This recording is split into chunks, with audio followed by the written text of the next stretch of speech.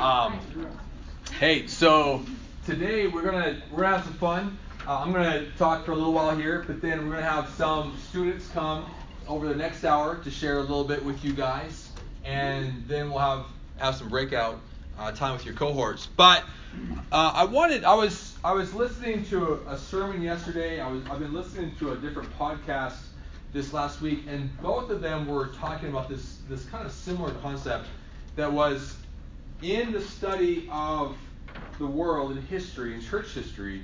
There maybe has never been a time that has been quite as similar culturally to the Greco-Roman world that Christianity sprung up with than today. That since that moment where Christianity birthed on the scene in this very pluralistic, very corporate society, where really what you were trying to do in the idea of gods or the gods was really just to appease them, but nobody was trying to say we had any understanding of where they came from, or if you were in this village or this town or this background. Maybe you were a mason or you were a carpenter or something. You had the gods of those. You were a seaman. You had the god of the sea. So you had these different ideas, but wherever you went, you kind of bowed to that god. And all of a sudden, Christianity sprung on the scene, and there's an interesting understanding of history. Why did Christianity become so persecuted within the Greco-Roman society in a world where they had countless gods? You ever wonder that? Like, the reason why they had this persecution develop was because they were challenging the world order. That the way that society functioned was within this understanding that when you were when you were at the sea, you bowed to the gods of the sea, and when you were in Rome, you bowed to the emperor who claimed to be the son of the gods. Interesting how Jesus came to represent the true, authentic expression of that concept. But when you were there, you just kind of had this, you kind of submitted to whatever God was there. And all of a sudden, Christianity came on the scene and said, no, there's only one truth. There's only one way to know the uncaused cause of reality, the God above every God. And it's interesting how that was what caused the persecution. The Jews already had that concept before, but everybody could kind of ignore them because they were such separatists in their mindset that there was just kind of this clan over in the side of this town where they kind of stayed and they kind of left everybody alone, and everybody left kind of them alone. But Christianity came in and said, hey, we want you to know the truth that we have. And that created this deep persecution. Now, our world isn't like that today in that sense, but in the sense that we are disrupting the world order. That what we are claiming is affecting the social standing that says, let whatever relative truth you believe be your truth, and kind of submit and bow to whatever other gods other people serve. As long as you're not challenging anyone else's perception of reality, you're fine and good. And yet, that sounds like our world, right? Our values of diversity that sometimes says basically diversity of whatever belief, philosophy, religion. When we come to science, when we come to the hard sciences, we say there's one truth, right? The world is not flat, it's round. Unless you talk to some random people in downtown. But it's round. But when we come to the idea of God and study of this, we have a world with countless beliefs and worldviews, and that's really the university setting, where ideas are coming together from different backgrounds, different geographical, different backgrounds, different economic contexts, different philosophies, different religious histories, and all of these things are vying for attention on our university. And so what we can do is we can do what Rome did up until Christianity, is basically say, let's just water down the concept of truth till there is no such thing as real truth. We just kind of do what feels right or feels good, and we basically work from this idea that there is no purpose, there is no meaning, and there is no value to life, but simply we're just surviving, and something kind of leads eventually to more of a hedonistic idea, but society tends to kind of break down then. But Christianity came on the scene and said, hey, no, there is a truth. not only is there a truth, but there is a truth that will elevate you in your life. And I think that is such a fascinating thing, because even though the Greco-Roman society had this persecution, it's amazing that it was in that moment that Christianity sprung on the scene, that it blew up in the midst of the persecution. Because what all of a sudden people realize is there is this deeper reality. When we talk about morality, what we're really trying to talk about is what does it mean to be human? What does it mean to live life to the fullest? Or what does it mean to have a life that is meaningful and significant and worth living? And it's interesting that for our society, like 100 years ago, America has never been a Christian nation, even though culturally and things like that we kind of have that stereotype, but it's always had Christian influence, certainly. But there was this kind of idea that like you should be part of a church, even though countless people were in church and the Great Awakening happens because Finney showed up and said, "You guys, none of you are saved. You guys are all basically Pharisees." And yet this understanding that Christianity was a good thing, that you should be a part of that was something to aspire to, even if you weren't living for it. Then we get to like the 60s and the 70s and around 50 years ago, and you start to see culturally in our country that Christianity and what it teaches is seen as good if disconnected from reality.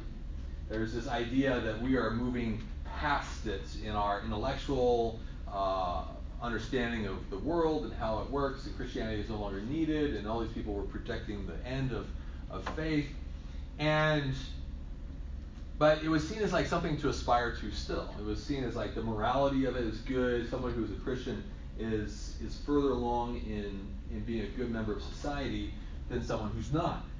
Today, we live in a society where Christianity is generally being seen as actually the great evil of our moral advancement, of our cultural life advancement, that it's limiting, it's hindering me from being me. It's withholding me, and it has to do with kind of our cultural value of what does it mean to be fulfilled and being true to yourself, which is a conversation I don't have time for. But it does bring us to this place. I was just listening to this podcast this week that was going like in an in-depth study of this idea, and basically showing how we are fracturing in our culture, in part because these ideas that we are building the foundation of our value system on are crumbling. The idea that I can live a life, the highest good is simply my own self-edification and my own pleasure, and even delineating pleasure from happiness, which was really interesting. But realizing that our society fractures under that weight of that always being the highest good. And whenever someone says, actually, to deny yourself, to sacrifice in any way is like a great evil, because that is withholding what my purpose truly is in life, which is to be self-fulfilled, to in fact, they're even finding this to have issues in like things like the workforce, where people is basically like, hey, I won't do anything that I don't enjoy, because that is like a sin in our cultural narrative of saying I need to be true to myself. Whatever I enjoy is what's most true about myself. And here comes Christianity and says, actually, there is something that is greater than what you know, but it's going to come through denying yourself, taking up your cross, and following Christ. But here's the thing, we have truth on our side. And when we have truth on our side, what ultimately happens is, a little light is the brightest in the darkest of places. And the further that our culture shifts towards coming to this crisis, and historians will say, in Rome at that time, there was kind of this cultural crisis. They were fracturing at the seams within their culture because of the culture wars. Within the values of their society were fracturing as having no purpose and meaning and value by which to find foundation for life. Sound like our world a little bit. And Christianity came and gave us answers. But it required the early church to step out and to be bold. And I just had a student just this last week say, so what's the deal with the Outpost? Because the Outpost seems very bold, and I'm not sure why. And I'm like, I appreciate the compliment, and I hope we're growing in that. But we have, if the world is going to be changed, we have to be willing to step out and be bold in our faith. But we can see, the world was transformed in that first generation, and it can happen again. It can happen again. And our world is only more like, it's not, we can push the analogy too far. I mean, we're not, dying at the stump, at CSU or something like that, burning at the stump or something. But although sometimes it feel like that. But there is a social pressure, and yet when we step out, that testimony, they say that every Christian who basically was testifying as they were being persecuted, like in the Colosseum or outside of it or in society, there was like 10 that were coming to the Lord because there was this understanding something is more powerful in their life than what we know in our society. And it fractured the whole perspective of this is how we keep society together is by there being no truth. And Christianity came and said, actually, the way that we keep society together is by claiming the absolute truth by which we can base our life. And so, as we talk through this, how are we going to go about that at CSU? Well, I gave you a little handouts here. This is just, don't take this too strongly, but I thought this is kind of a practical. Ileana talked about faithful discipler versus super evangelist last week. This one's a little bit more practical to our situation. I thought it might be fun for you guys to see this, but if you go onto your Google Drive folder that you guys are all invited to, you can see I also have this in more detail. It kind of shows how we came to those numbers based on all these different things. But broadly, next fall, we would probably have somewhere around 65 small group leaders. And if you said the average career of a small group leader is probably closer to 3 years, but if you said like around 2 years, just to make the math easy, a small group leader for 2 years, and over those 2 years, each small group leader replicated their responsibility twice over. And that's just, it's not the goal, but it's an interesting goal because if we walk away from our campus and never hand off responsibility to someone else, we leave the witness and those who are pursuing and fighting for our campus weaker when we graduate. But if we walk away and we say, I handed off responsibility to fight for this campus to someone else, then we've left it the same, and that's good. But if we double it, if we say, hey, I have 2 people who have taken on the heart to say, God, I want to join with you in the mission for this campus, then we strengthen the witness on this campus. And over time, you kind of see that faithful discipler effect take on, where small group leaders graduate, you guys graduate and leave me. I hate that about campus ministry, but I love it because there's new people that come in too. But I'm still getting over all the people who have left me in the last 10 years. So join staff. Okay, but year 2, you basically, you're averaging about the same number of people in LTC on average. That doesn't mean every year you replicate one. Sometimes you have like nobody, and then like 1 year it's like you sow and then you harvest, and maybe year 2 or year 3 you have like 3 or 4 people that are just like, man, they're ready. You have that kind of effect happen. But you can kind of see about the time that you get to year 7, what we have concluded is it would take 583 small group leaders. I know it's very exact, but we have crunched the numbers, and it's I'm the numbers guy, so if you want to look at how I came to that. But 583 small group leaders would get us to the place where every student on the campus is relationally connected to someone who's fighting for them. That's what it would take. And so that's kind of just an interesting practical example of how we could get there. Campus of 30-some thousand students. to every person on campus. And that's taking into effect all the other ministries, great ministries that are ministering and fighting and pursuing people on the campus as well. But we have this great opportunity. You guys are on the most strategic mission field in the entire world. They actually say that the university campus in America is, in a study of missiology, the study of missions, is probably the most strategic. I'm not saying like, somebody in this ministry is less important or less valuable.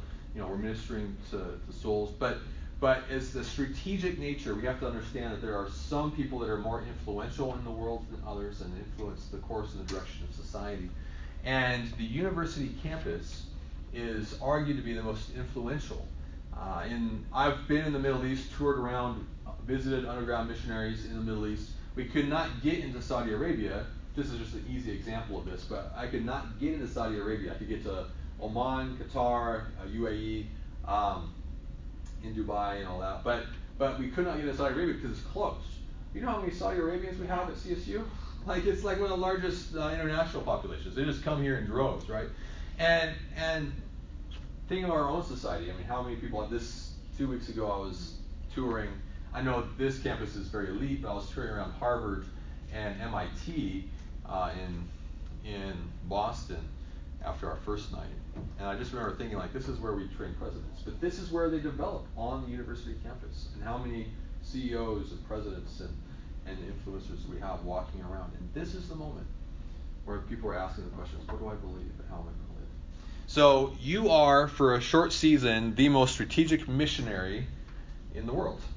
You are the most influential person on your university for the cause of Christ. And you are on the most strategic mission field in the entire world. So for a few years, you get to be the most strategic missionary in the whole world. So if you feel overwhelmed, good. You can't do this alone, but God can. And we're here to help you. So I forgot to say this, but I just love this quote. G.K. Chesterton, not J.K.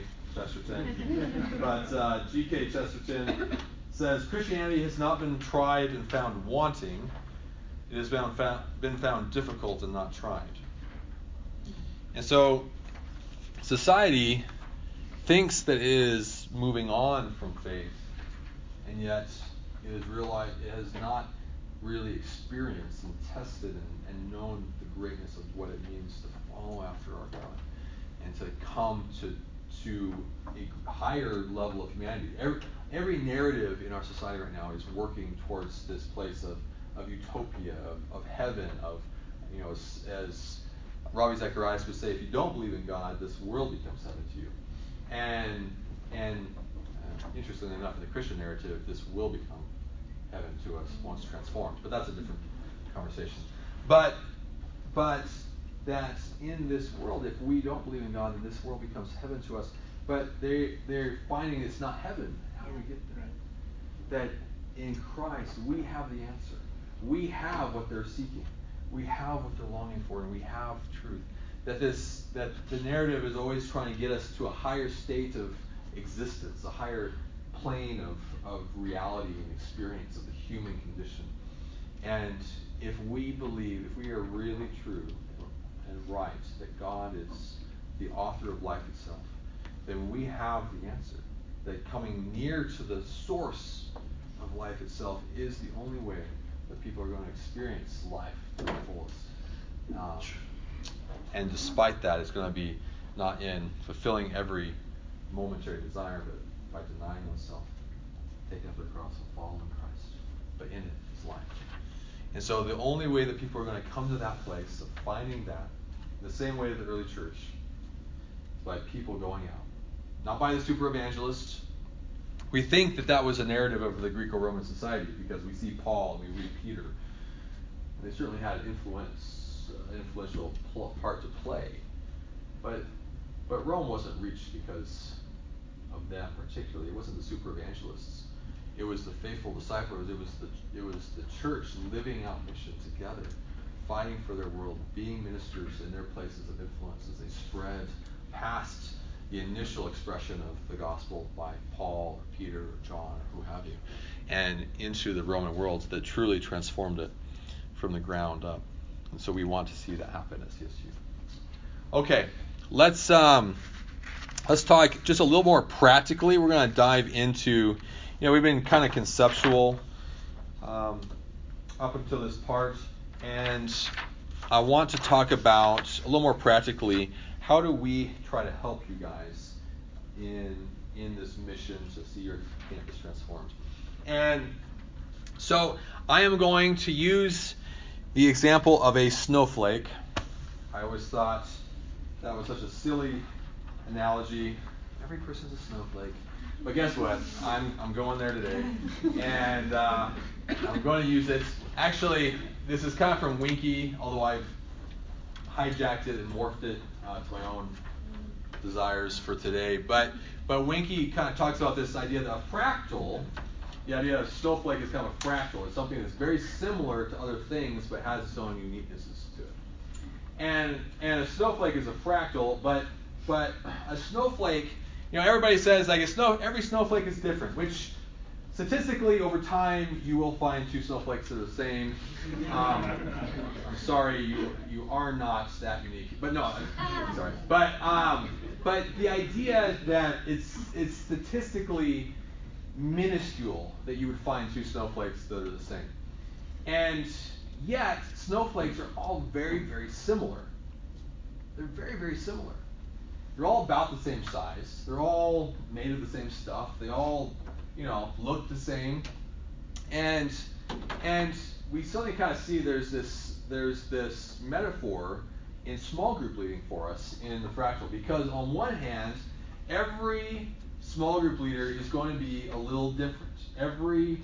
Whether it's because of the group that you're ministering to, or because of who you are and what God is doing through you, or because of the context of your life. You're ministering to people in the engineering department, or you're reaching out to the freshmen at AV, or you're, whatever conditions create that, but you're going to be a little bit different. At the same time, we're wanting you guys to be very similar in some of the core things. And so the similarities have to do with these principles. And I just kind of for simplicity's sake gave you a breakdown with some of these core principles.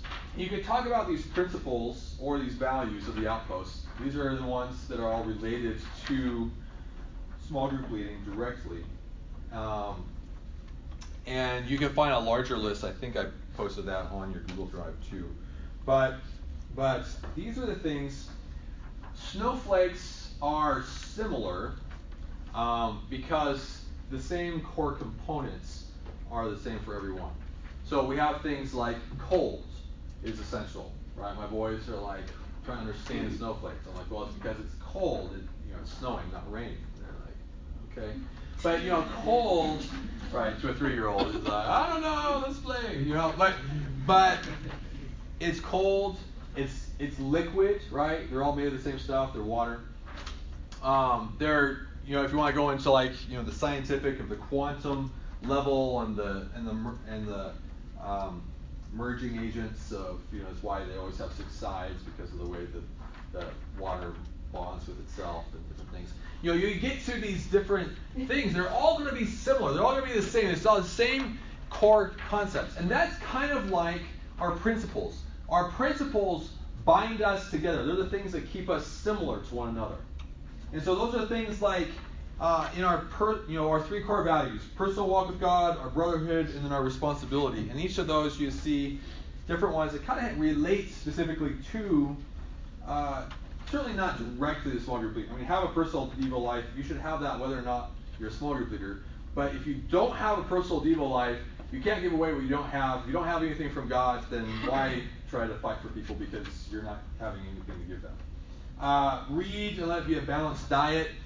We really value this idea of having a mind to love with God. We are not going to be able to give you everything you need for healthy diets. I mean, I think it's interesting that Jesus talks about it as the bread of life. He's the bread of life. You can't go very long without food, right? And if we thought, man, I had an incredible, prayer time 6 months ago, right? It's like, you're dead. You're spiritually dead. You are spiritually dead. So every time you eat, have I spent that kind of time with the Lord? And reading is a great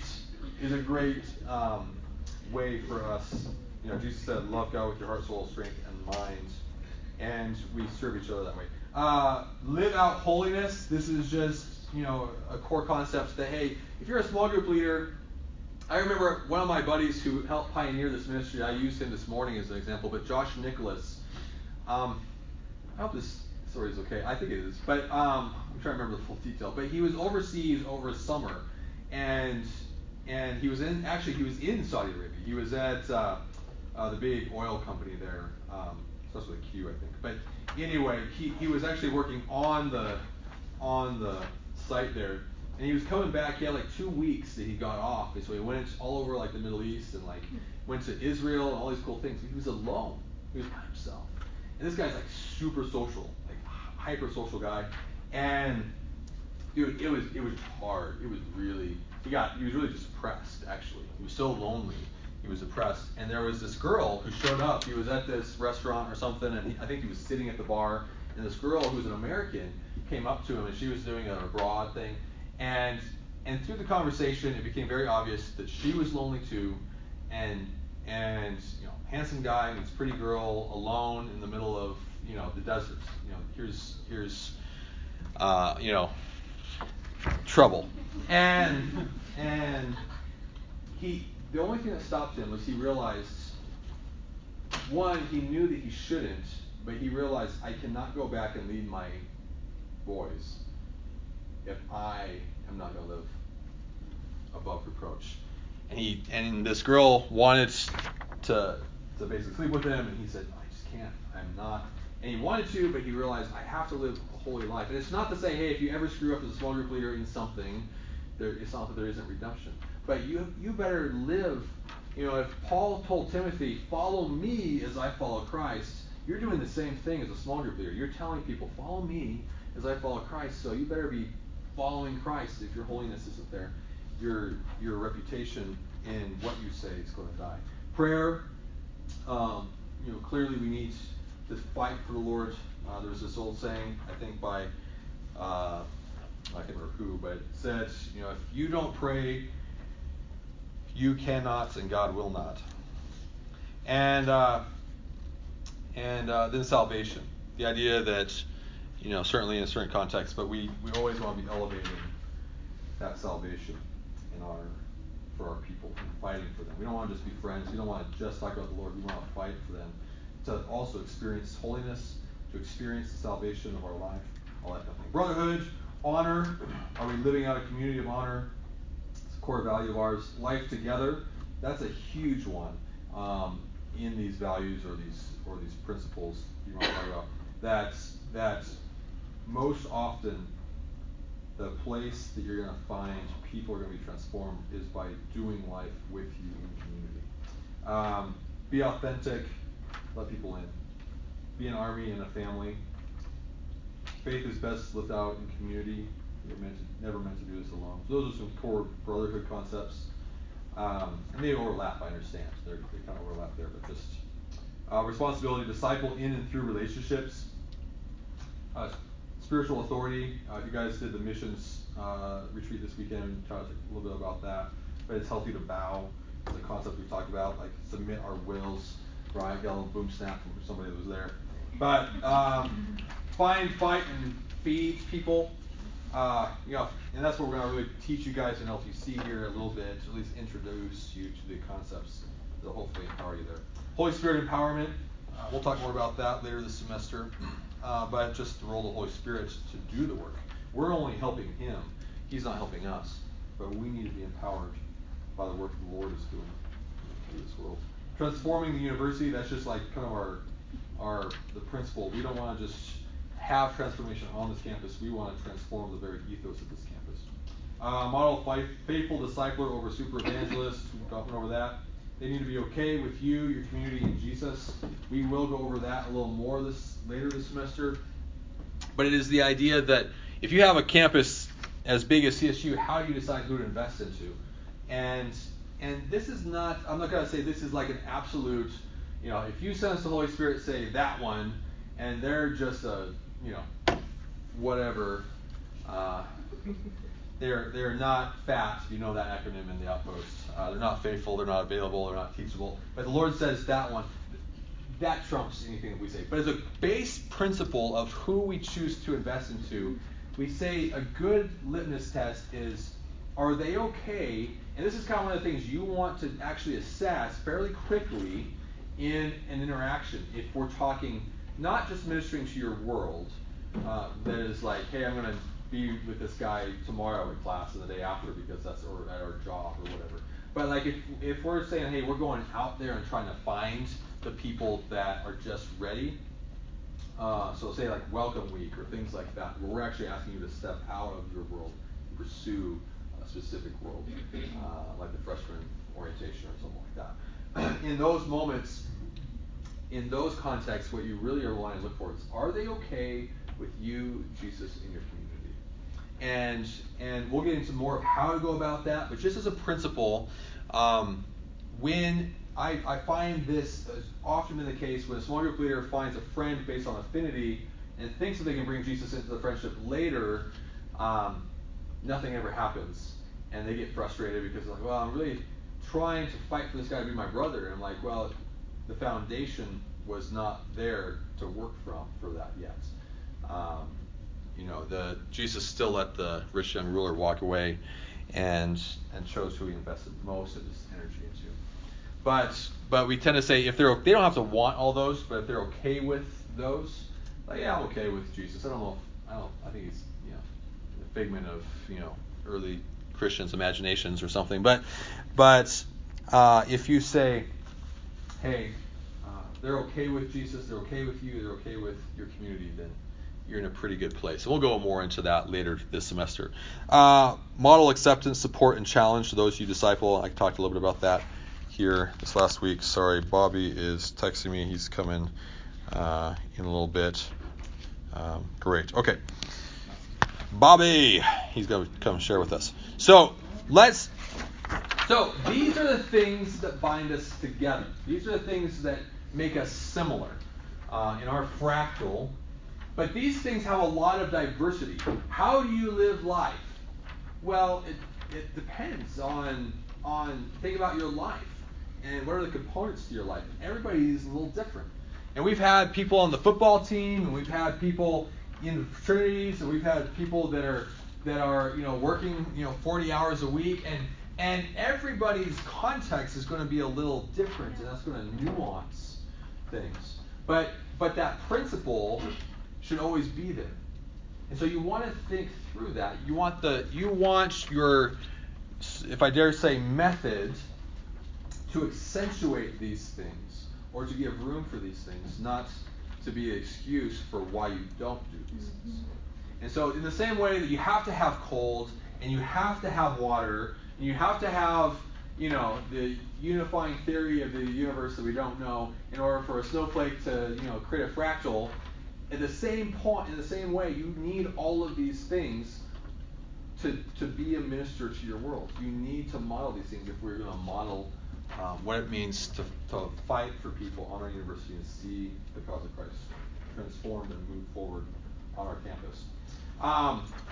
Now, I'm going to talk through just what are some of the core expressions of this. I'm going to go use my... I'm sorry. I know everybody's so excited whenever I pick up a pen, but yeah,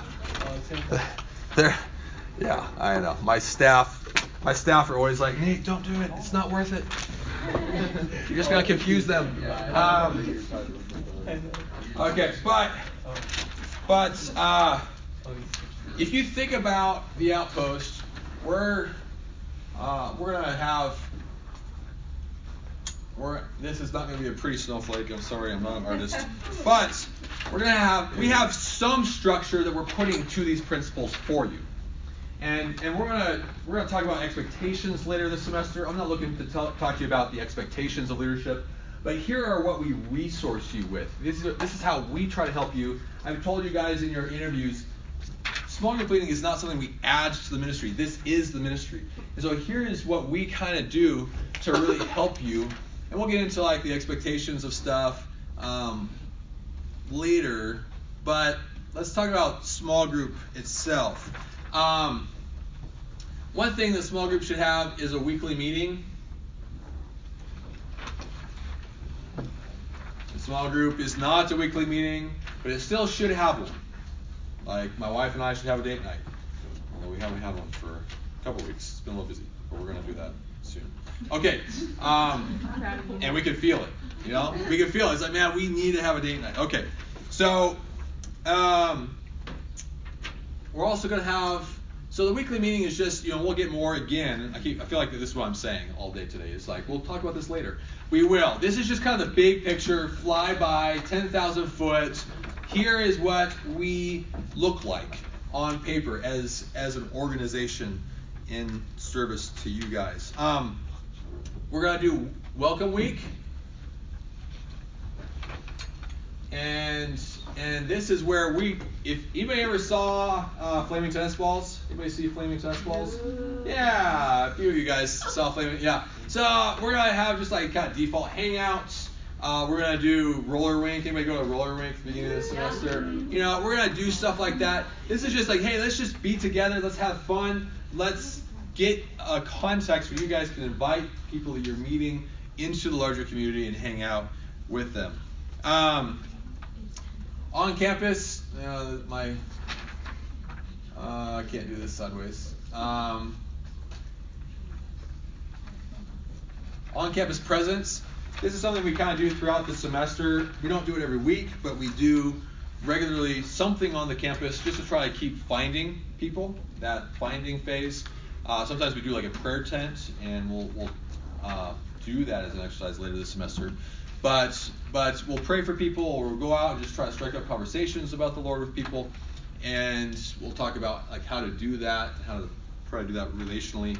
But we do on-campus presence because if we can do it with you, if we can kind of resource you and give you opportunities, you won't go out. Not that you won't, but it's hard for you to be like, I should really try to find somebody else to fight for. And so I have lunch for you on Wednesday. You're like, I probably should, but then you get kind of scared and you're by yourself. And you're like, I'll do that later. But if we're out there together, it helps. Now, how do you model that, like, empowered by the Holy Spirit leading? I mean, that's unique to you in that moment. The Lord is going to guide you and direct you, and there's nuance of that. And maybe you're like, I really just want to like go reach out, to this cafeteria or this dorm or that kind of thing. But what I want to highlight is that this is going to be similar, and we're going to give you specific structure, but there's a lot of room for innovation as well. That don't think we're trying to make you an automaton, trying to be like, exactly this. We're trying to make you a snowflake, right? Unique in your own ways, but bonded together by the principles of the kingdom. All right, Chi Alpha I, and that's international ministry. And Welcome Week is really heavy on like, hey, let's. There's a couple of specific groups that we try to reach out to. We want you to minister to your world ongoing, but there's some specific groups that are like, hey, this is strategic. It's almost like a missions trip almost, but within the framework of really what your broader world is here at CSU. International students is one that we love doing, and is you could go halfway across the world, and we love that, and you should. But when the world is coming to you, we should also take advantage of fighting for them here. This one you guys don't have hardly any connection to directly, but youth recruitment. Some of you guys, we may actually hand off connections to Christian Heritage freshmen before they even get here. It's like, hey, you're going down to like Southeast Denver. Actually, we've got somebody that's a Christian youth down there. Why don't you take him out to coffee, hang out with them this summer, that kind of thing. So we try to help you. We do a lot of things. The interns were just over at a retreat here a week or so ago for Christian youth. And so we do a lot of those kind of things, speaking at Christian high schools and youth ministries, that kind of thing. All right. So I'm gonna put one up here that I'm not gonna fill in because fractal. Well, snowflakes are supposed to have 6 sides, but I don't have 6 sides. So, then we have resource group here.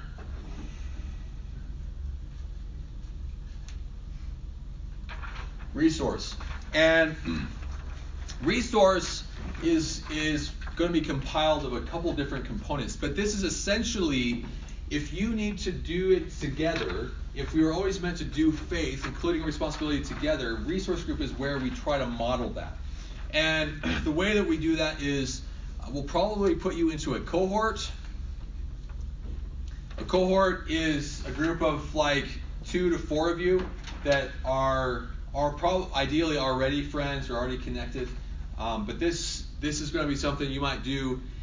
Again, in every resource group, there's some flexibility to this, but maybe every week or every other week, you guys are getting together intentionally just to talk through, like, hey, how are we doing? Your resource leader comes in and, like, you guys talk together, like, how are we leaning on each other in our own walk with the Lord?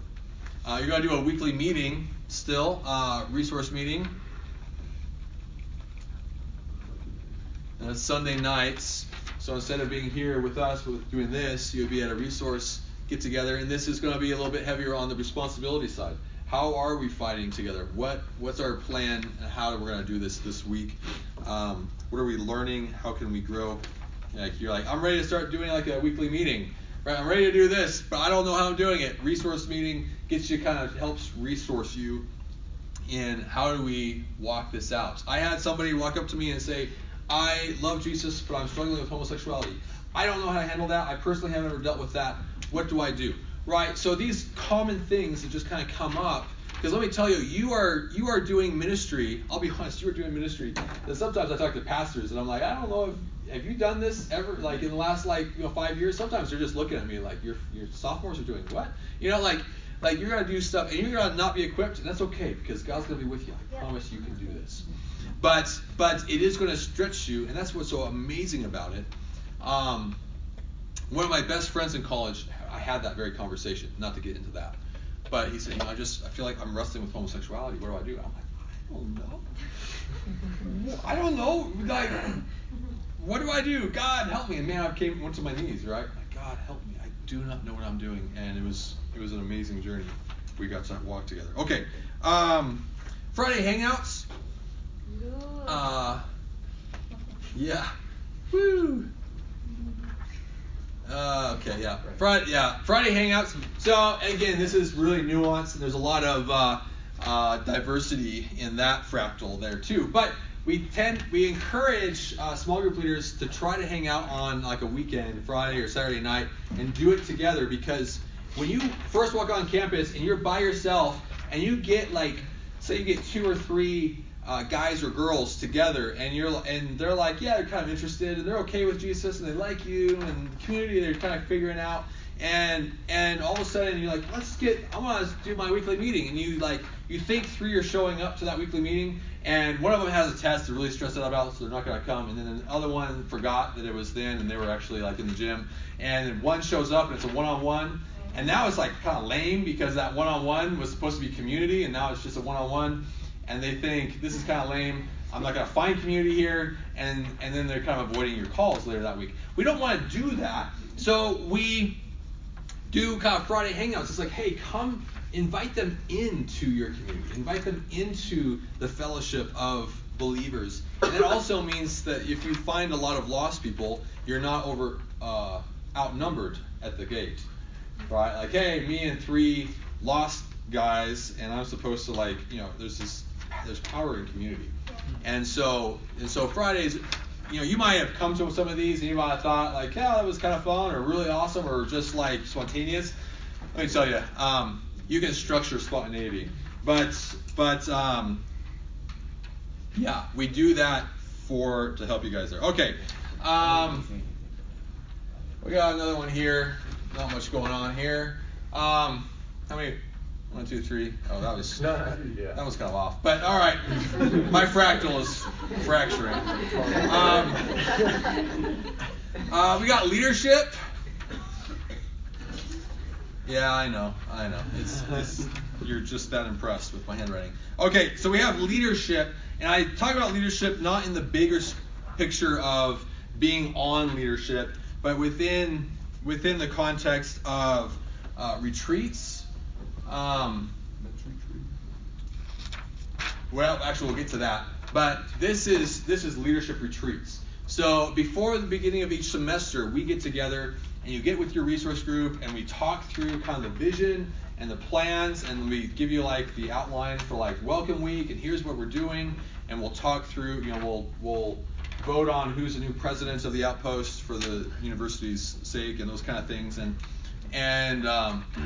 we get together. We just have a good time. Like, I haven't seen you for like 3 months over the whole summer. I want to reconnect. So we just do a lot of relational time, a lot of vision casting for the semester, and a lot of prepping you so you feel ready to like walk back onto that battlefield. We also do 2 leadership meetings. This is in place of your resource meeting. A semester.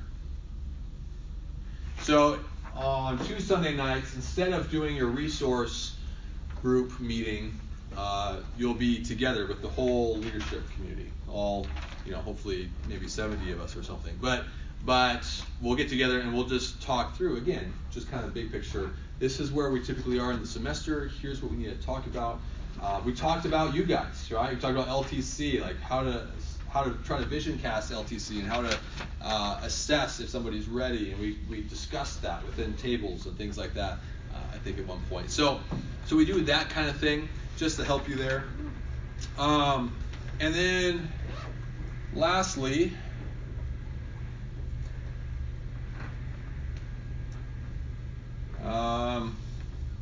is the corporate community. I'm just going to go CC. The corporate community. So this is things like large group. We love acronyms, right? So LG, large group. It's interesting. I've been studying a lot of like culture creation, and I read these different books. There's these studies that show what they call weak ties and strong ties and their influence in creating values within a society.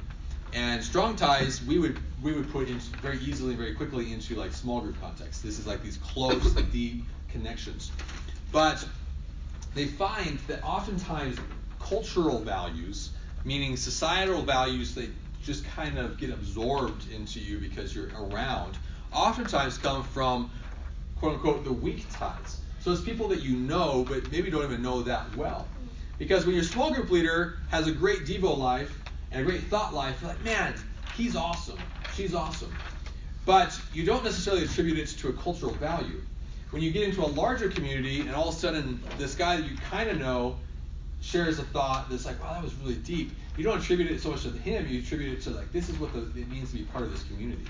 That we as a community value a mind and love of thought. And that's how, in one part, I mean, there's a whole fractal to that whole thing there. But at some level, that's where in the kingdom of God, we want to leverage that. That we want to be together, and we need more than just the strong ties. We need that. Let me tell you, we need that. But we need to get the community, and that's where like the resource, like Friday Hangouts is there too, and just the life together and all that kind of thing. But we're just creating frameworks. We can't create community, but we can create moments for community to interact. And large group is one of those moments. The 2 points of large group to us is to help create a community identity and to infuse cultural convictions, kingdom convictions into our community. And so we get together and we're trying to help by giving you this opportunity where we're going to proclaim the word corporately, but also give you context to be together and to be the body of Christ together. Because in those places, when you're starting to minister to one another, disciple one another, it's deeply powerful. Other things like community events,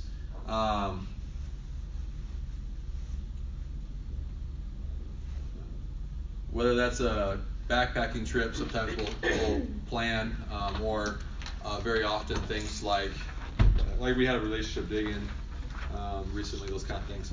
Then conferences and retreats. So these are men's events, those kind of things.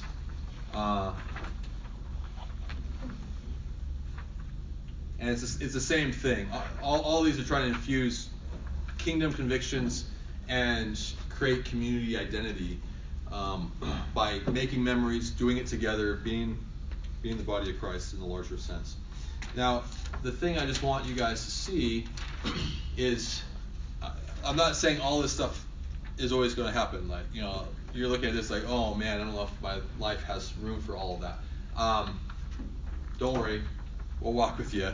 I'm not saying these are the expectations of ministry for like every Friday you have to be like whatever. But just to give you, this is what we are doing to try to help you. This is the structure, and then within those principles that we talk about on this paper, how do you accentuate that? Well, your weekly meeting is going to be influenced by your mind that's in love with God, and I've been thinking about this, I'm going to share that. It's going to be contextualize life together, depending on what is going on in your life and who you are and where you live and what you do. So welcome week might be based on your major and who you're trying to reach out to and those kind of things. So I want to show you, this is a big picture, again, 10,000 foot flyby of what we do to try to help you. Now, you're going to be nuanced in how it's going to be expressed. And so that's how we kind of work the tension of those two things. And one of the principles that we talk about is it's better, you need to first emulate before you innovate, right? So, hi Jax. Wow, gosh. So you need to emulate before you innovate. Don't be like, okay, I'm going to just kind of be the best small group leader ever. I'm going to totally do it differently, and I'm going to be like, I'm going to be Elon Musk in sophomore form for small group leading, and I'm going to totally change everything. And let me tell you, you're going to crash and burn. Follow after the ones who've come before you. Learn from those lessons that they have learned. See what worked. Ask good questions. And this is a key value. You need to learn if you want to be a great leader. And this is just general. Take this in the outpost leadership or take this into anything else in life. But you need to be a great asker of questions. You need to know how to ask good questions on a regular basis that keep growing you. And so learn to emulate those people who you elevate in your mind, because they didn't always rock the way that they do in your minds today.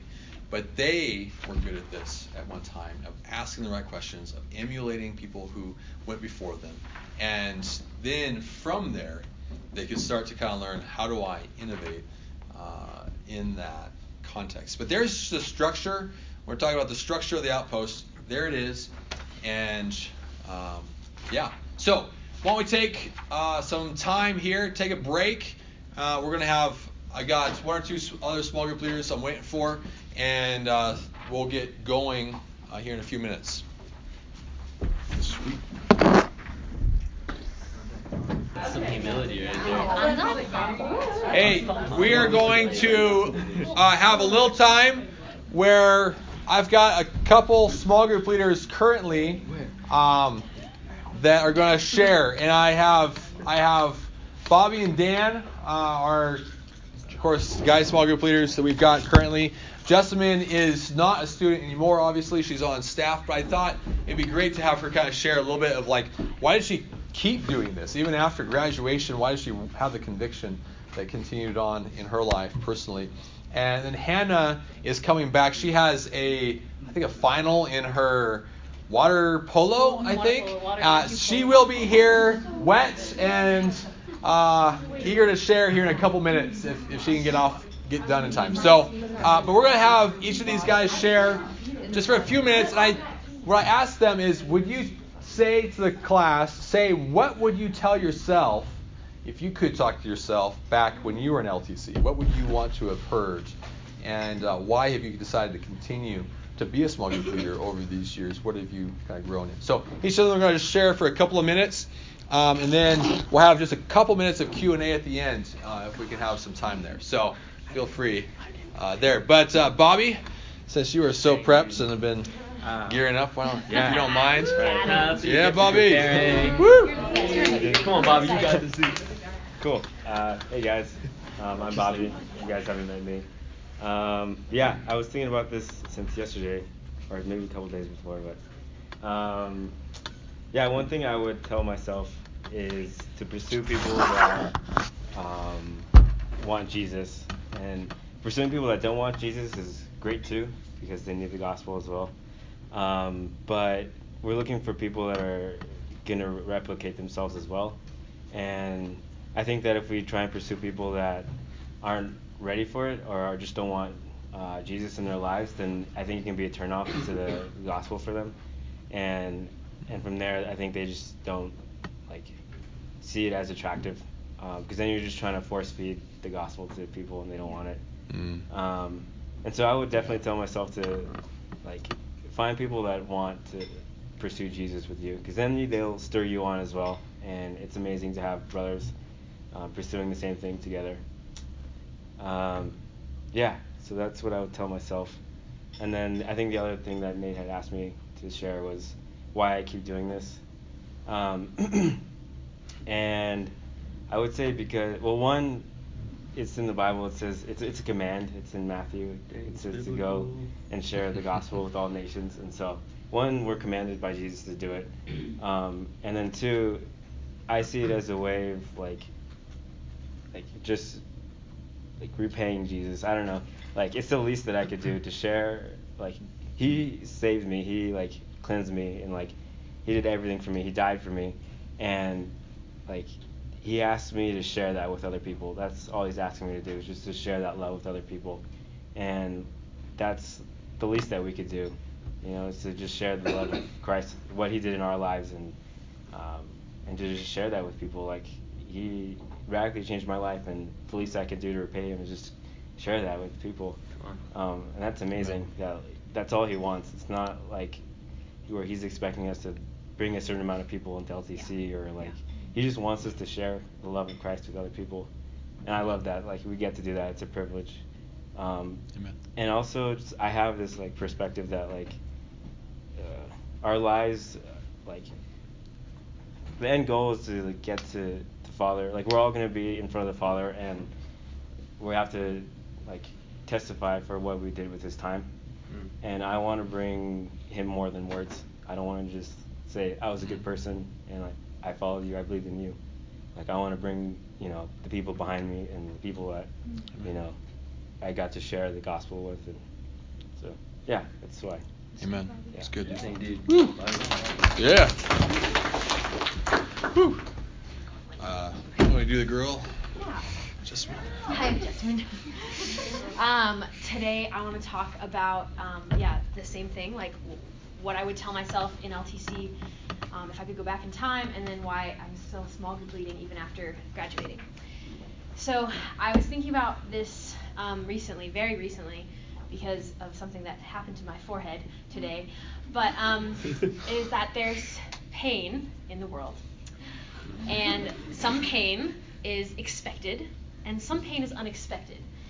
So today, my unexpected pain came when I opened my trunk door right before resource, and I just wasn't even looking, and my forehead was right there, and I just full force, I shut it. I shut it into my forehead, and it was very shocking. It was painful, but it was just very surprising, and very upsetting. So that is an example of Leanne laughing. I came into resource, I was bleeding and stuff. That was a very unexpected pain. Very unpleasant. I did not prepare for it. Then there's expected pain, which I think an example of an expected pain is if you're going to the gym and you've set goals and you want to see your muscles get stronger, and you want to see whatever develop or tone, you expect and you even desire that pain. And so that's just the two lenses I'm going to look at that. So I just want you to think about and what I would tell myself if I were in your shoes a year ago or 2 years ago is just what kind of, because you're going to experience pain in small group leading and in LTC, and I mean pain growth pain, that's the pain that you want. That's the expected pain. You can either have pain and it be unexpected, and you think, oh, I'm going to be fine, everything's going to go great, it's going to be exactly what I'm used to, and then bam, you get smacked in the face with a car door, and it's just like not pleasant. Or you can be like, okay, like we're here to do this, and we're here to get stronger, and I just remember all those practicals. Like I grew up being a Christian, and all those practicals really stretched me, and I just didn't feel like I was called to like bring Jesus up in every regular conversation. I felt like I could just kind of keep those things separate. And I just remember being so mad when we had to go and like share our testimony with people or go and pray for people, and just like really mad. Like I'm not called to this. Why are they making me do this? And I like called my mom and I was like, Mom, they're making me. And she was like, she's like, well, it sounds like growth. It sounds like it sounds painful. Like, it sounds like you're growing, and that like kind of got it for me. I was like, oh yeah, that's exactly what's happening. So in those moments, like when you experience that, I just want you to. Well, right now, I want you to expect it to happen so that when it does happen, you can recognize that you're not just being attacked or being beat up. You're working out a muscle, and you're working out just a command. You're working out the things that the Lord has asked you to do. And the second thing is the reason I'm still small group leading is, so there's a term, and I don't remember if it's like taste for blood, or you tasted blood, or you know what I'm talking about? When you taste blood. Like I think normally it's like maybe it's got a more negative connotation, but sharks in the blood in the water. you taste it and you're like, oh, that's good. Like let's more.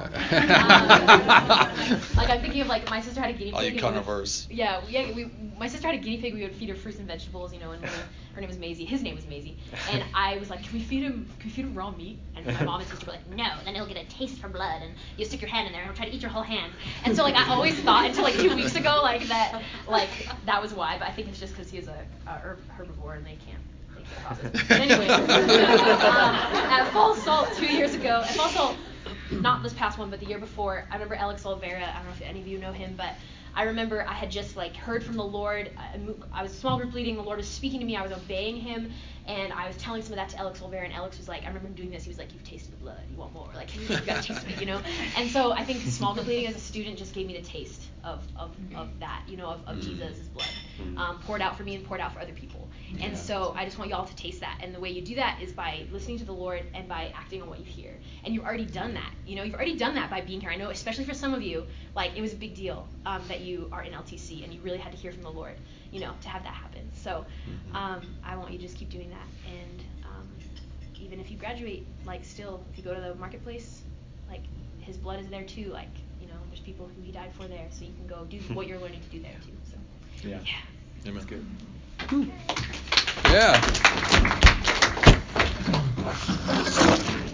Hey guys, my name's Dan. If you don't know me, I've been leading small group for about 2 years now, and so when I'm thinking of what I would want to tell myself when I was doing LTC was to not be so prideful, because I went into it thinking like, man, I have like all these people thinking or telling me like, dude, you'd be a good small group leader, and telling me all those kind of things, and so I had built up this pride. I was like, man, I'm gonna go build my small group, and I'm gonna freaking save this campus. So that was not good, because it set me up for failure. I found identity in doing that, and so when my small group didn't come to fruition, I didn't have a small group like my first semester. So that really hurt, because my identity was I'm gonna go be a small group leader. It was after that I found my identity was I already had it. I already had intrinsic value from God. Like God calls me a son of His, and so I do these things because I am a son of God. Yeah. And so that's what I would tell myself. It'd be like, dude, I'd smack myself. I'd be like, you're an imbecile. You don't change hearts, God changes hearts. So keep that in mind. Like, you bring it to them, bring the community to them, and God will do the rest. But it's not you that changes the heart, it's God. Amen. And so the reason I keep doing it, how many of you had like a really good burrito before? Yeah, you guys get it? Some of you didn't raise your hands, eat a good burrito. But anyways, what I'm trying to get at is, whenever I eat like a really good burrito, I'm like, dude, Bobby, you gotta try this, man. Or we gotta go to this burrito place. And so I want to share that good happiness that I have. So the same thing applies to Jesus. I would keep doing this because I'm excited. I'm like, dude, Jesus could save you. Jesus could help you right now. And so I just want to share that joy. So that's why I keep. Yeah. Amen. So It's good. good, dude. Woo! We got Hannah. She is here. A little wet, but she is here. Yeah, come over here if you would. Woo! Did you win? Straight from victory. She's tasted the victory. Yeah, so first thing, advice is when you start a small group, recruit athletes because they will help you win financial sports. Yes. Right there. Yeah. I'm kidding, don't actually do that. I wrote my thoughts out because I'm a little frantic off of adrenaline still. Yeah. Taste of the blood. So first things first, definitely what I would have told myself when I was in your shoes is that it is not your small group, it's God's small group. That's good. Number one, like first and foremost, it's His. He will bring who He wants to each small group, so do not be discouraged if you only have one girl show up or 12 and are really overwhelmed, because that will happen. And I found that He always brings who He wants to. Like even if you plan a message for a specific person, I've had instances where no one showed up and just one girl came, and I had the best one-on-one I've had with anyone all year. And I was just like, wow, this is not me, this is God. Like, why am I even disappointed in this? If you pray for it, like He will give you joy in it. Another thing is that He commanded us to do this, and because He did that, like He rejoices with us in His work. So small group leading is one of the most challenging things you'll ever do in your life, but it is the most joyful thing you'll ever do in your life. That's good. Yeah, I guess to share a quick story of that. So my last year was my first year small group leading, and I did not have a small group for probably like the first 2 months. I felt like I kind of tried to do everything on my own. I tried to spend time with girls on my own. I didn't really rely on my resource that much. I didn't really rely on girls next to me, and I didn't really spend that much personal time with God. I just tried to do it all on my own, and that did not work. And so finally, when I decided that it wasn't my small group, it's God's, then He started randomly bringing people into my life, and it was actually like miraculous. I had a girl I met welcome week, love her. We were playing cornhole. She came to a house party, never responded again. Like 4 months later, she texted me and was like, "Hey, I found myself praying. Can you tell me more about like what Outpost is?" And that was just crazy how the Lord will literally hand people to you on a silver platter if you trust Him with it. Yeah. It's good. Yeah. And another thing that small group leading is so joyful. I know it's going to seem really hard, and it will be hard, but like God also, when it is hard, like you don't have to fake it all the time. God really helps you when you're vulnerable with your girls, and that creates trust within them, I think. One time last year, I remember very specifically, the week before Women's Retreat, I was super down on myself. I felt really distant from God. And I didn't really know how to like share in small group because I just really felt like I haven't felt Him in a while. And then I went to Women's Retreat, and finally during the worship service that night, I was just overwhelmed with His presence, and I just like fell to my knees. And I do not normally do that, but I felt really compelled to do that, and I was just bawling. And one of the girls in my small group who like never opens up, who never really asks me questions necessarily, she came and prayed for me and like rubbed my back and just held me. And that was the most, like, I will cherish that forever because that was so sweet. And just when you share your vulnerability and let them love you, that is so impactful, and it builds so much trust. That's good. Another thing is that the Bible is, God promises that His word is the living word. And so if you don't know how to explain something, go through scripture with them. I do not know how to explain a lot of things well. And so if you just read scripture with them, God promises that His Spirit will work in their hearts, even when you don't know how to. And that is so important for you guys to rely on. Another thing with that is you're going to have so many people come to you and say, like, I don't believe in God because of this little tiny thing. I'm just all these little tiny things that are preventing people, that they say are preventing them from following the Lord, like any controversial topic, gay marriage, they don't want to give up a certain sin in their life, anything like that.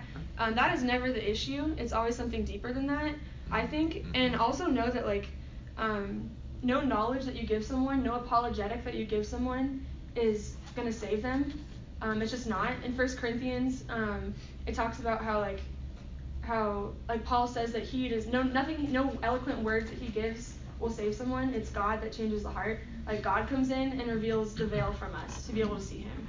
It is not us. And so we have to remember that. Sorry, I realized I had too many points. It's good stuff. It's good stuff. I also can't read my own handwriting. So, Join the club. also, another thing, these are kind of random too, but another thing I learned is that the staff is so here for you guys. Like, if you ever have any, like, disagreements, if you ever have any, like, of your own struggles, or you feel like you're not doing a good job, literally anything, you have to go to them and you have to communicate with them with that. This is, like, they tell you this is our ministry. They're here to serve us, and they're amazing servant leaders. So I really encourage you guys to trust them with that, and also show gratitude of how much they poured into us. They deserve the right to hear our complaints to them and not behind their back. Like, they deserve to hear what we think, whether it's positive or negative. So I really encourage you guys to honor them with that. That's good.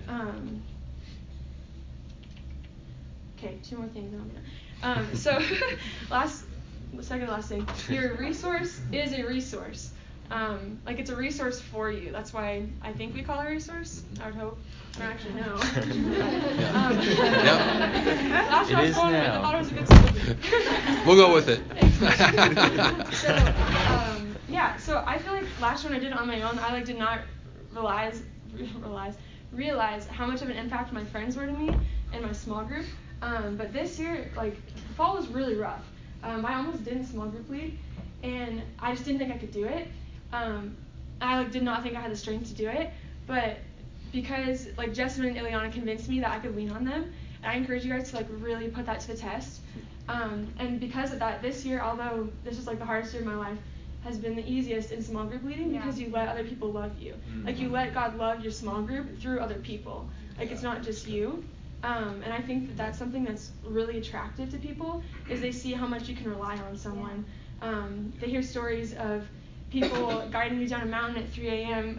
and you're not sick, and just, like, of how much your sisters in Christ are there for you. Not only is it honoring to them, but it's something contagious that they want to be a part of. And so it'll be so much easier on you guys if you really pour into your like, not only let your resource pour into you, but pour into your resource. Like, if you don't have any girls coming to an event one day, go there and help them. That's good. Like, we're all a team. There's no small group versus small group. It's not how many people you can get. We're all a team for the kingdom, right?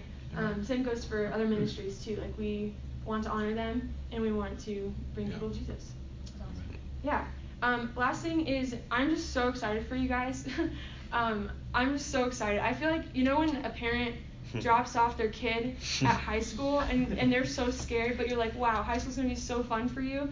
Like, it was the best time. I don't know. I thought high school was fun. So I was like, wow, high school's like, or, like, I don't know, just, like, sending them off to prom and you're like, you're going to have so much fun. They're like, thanks. I don't know why you're freaking out. But, like, I don't know. I'm freaking out for you guys. Like, it's just so exciting how much you guys are going to change and grow for this.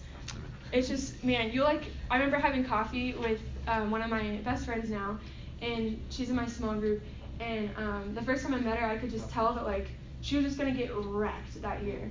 Like, she just came out with us for the first time, and she was just going to get wrecked, and I just remember dropping her off and just crying, like, in just such gratitude that, like, just knowing and seeing that God is going to change her so much and how exciting that would be, and that's how, like, I feel for you guys. So it really is Miracle Grow, and I've grown way more exponentially in my faith through leading than I have my entire, 18, 19 years of life. So, so just know that, like, we are also here for you. Like, if you guys struggle, ask your resource, ask us, ask staff, because we all love you and we're super excited. So, Amen. It's good. Anybody have any questions you'd like to throw out to them before we move on to cohort time? Yeah, they did a really good job, so appreciate you guys doing that. Real quick, anything? Okay. All right. So a couple announcements here. I'm throwing this phone around because for anybody who's not here, just a reminder. You can have 3 times that you just don't make it on a weekend. And we know things come up, things are going to happen. I totally get that.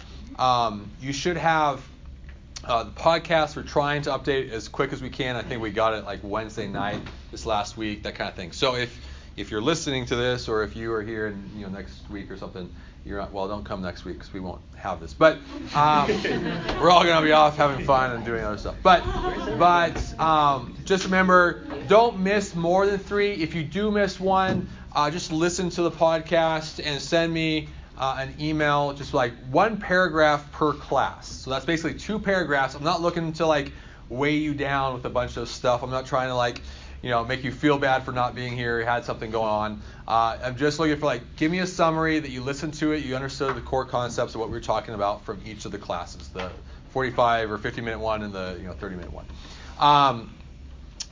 But do it within the first 2 weeks, please, just because it's always hard for me to track all of you guys at the end of the semester and be like, hey, you didn't listen to week 2, and just if you go in within the first 2 weeks after missing. LTC retreat is coming up. Let's go chronological. Next Sunday we are not here. Everybody's going to be gone at spring break. We get that. The Sunday before school starts back up, so 2 weeks from today, we will start back. So the day before school starts, we will still be here again. Before that's the Sunday of the week school starts back up. So we will be back to this. Then the week after that, I believe, is when we have our LTC retreat. So think the weekend after school's back in session, after spring break, that weekend is when we're going to do our LTC retreat. So just kind of remember that, keep that in the back of your mind. And again, that'll be up in Estes Park.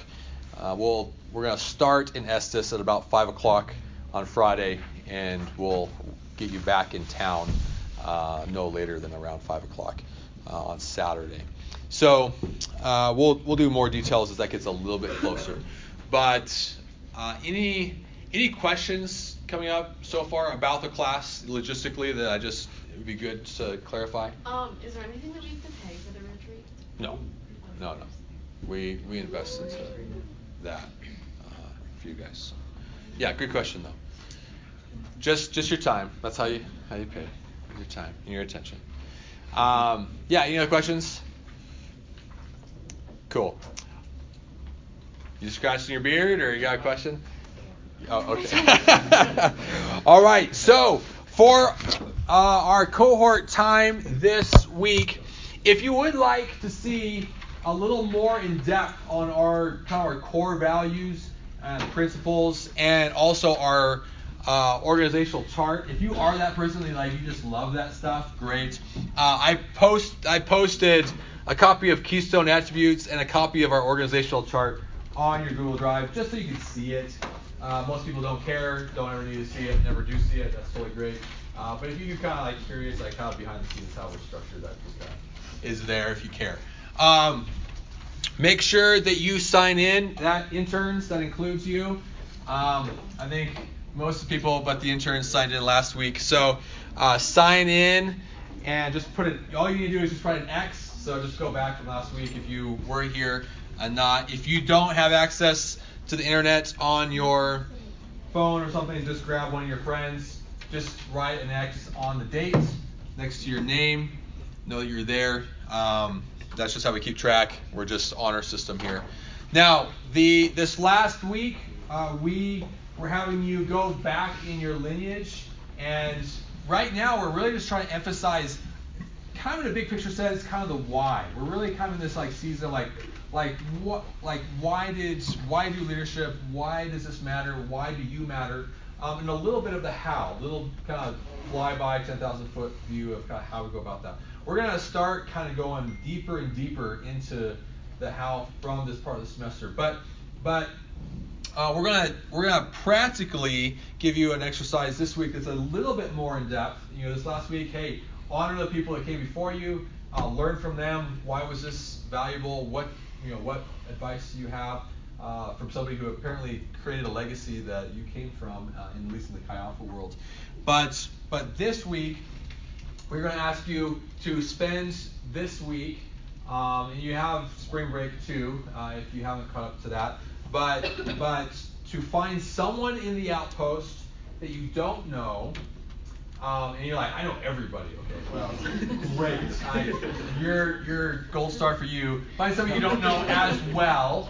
Actually, I love that. I would love, but surely there's somebody that somebody's kind of loosely trying to get connected that you don't know well. Find somebody in the larger ministry that you do not know or do not know well, and pursue them. So this is a little bit of our how, right? But this is a safe context. We're basically saying, hey, within the ministry, these guys already are curious about Jesus or love Jesus. It cannot be that cute guy that you wanted to really spend some more time with. Casto, I'm way ahead of you, dude. Cast my vote. You can do that. That's allowed. It's allowed. I veto that vote. Okay. Let that be for another time. But practice pursuing. Actually, I'm kind of traditional that way. Guys, you should pursue the girl in that context. But anyway,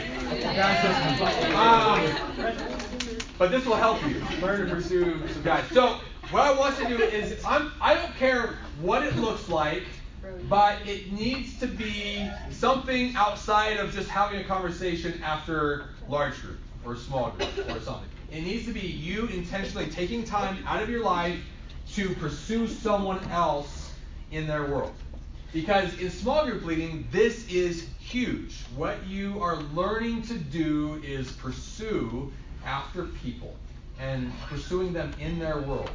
So whether, invite them into your thing, that's great. But even more so, like, say, hey, can we just, can I hang out with you this week? I'd love to just get to know you better. Like, hey, can I stop by your dorm? Can I, take you out to lunch? Hey, you're into soccer? Awesome. I've never played soccer. Like, can you show me some stuff? Like, do something where you get to know someone else a little bit more in the ministry. And I'm not doing this for, I know this is like a project, but don't make them a project. Right? Like, hey, you're my assignment. Like, it's just awkward. This is what we are calling you to do. This is what we're asking you to do as a lifestyle. So I'm just giving you a practical assignment. If you are going to do ministry in the Outpost, you need to lean on the community. And that means you need to know the community. So practice getting to know. You might be good at this already. You might know lots of people, but that may just because your small group leader was really good at helping you get to know people. You need to learn to get to know people when it's not someone else creating the context for you to do that. And that's what I'm looking for. We're doing it within the ministry because it helps us get to know each other better, and it's a little bit safer context than what we're going to ultimately ask you to do, is say, like, go find somebody out there who doesn't have any interest in Jesus necessarily yet, and then pursue them. Yeah. So this is kind of a stepping stone. Clear? Yeah. Makes sense? Sure, yes, all right. So, yes. Does it have to be like someone who's not a small group leader, or can it just be anyone in the community? Great question. It can't, actually, I don't care. It can be anybody in the community. It can be anybody in the community. You can pursue. It needs to be a student. So let's not do the staff, because I want you to have that experience of an actual peer. But I want you to get to know somebody else this week. So it can be whatever you want to do. I don't care. But do that. And cohorts, get together with your cohorts right now. Talk through how it went this last week and what your game plan is for pursuing someone this week. Nice. Ready? Go.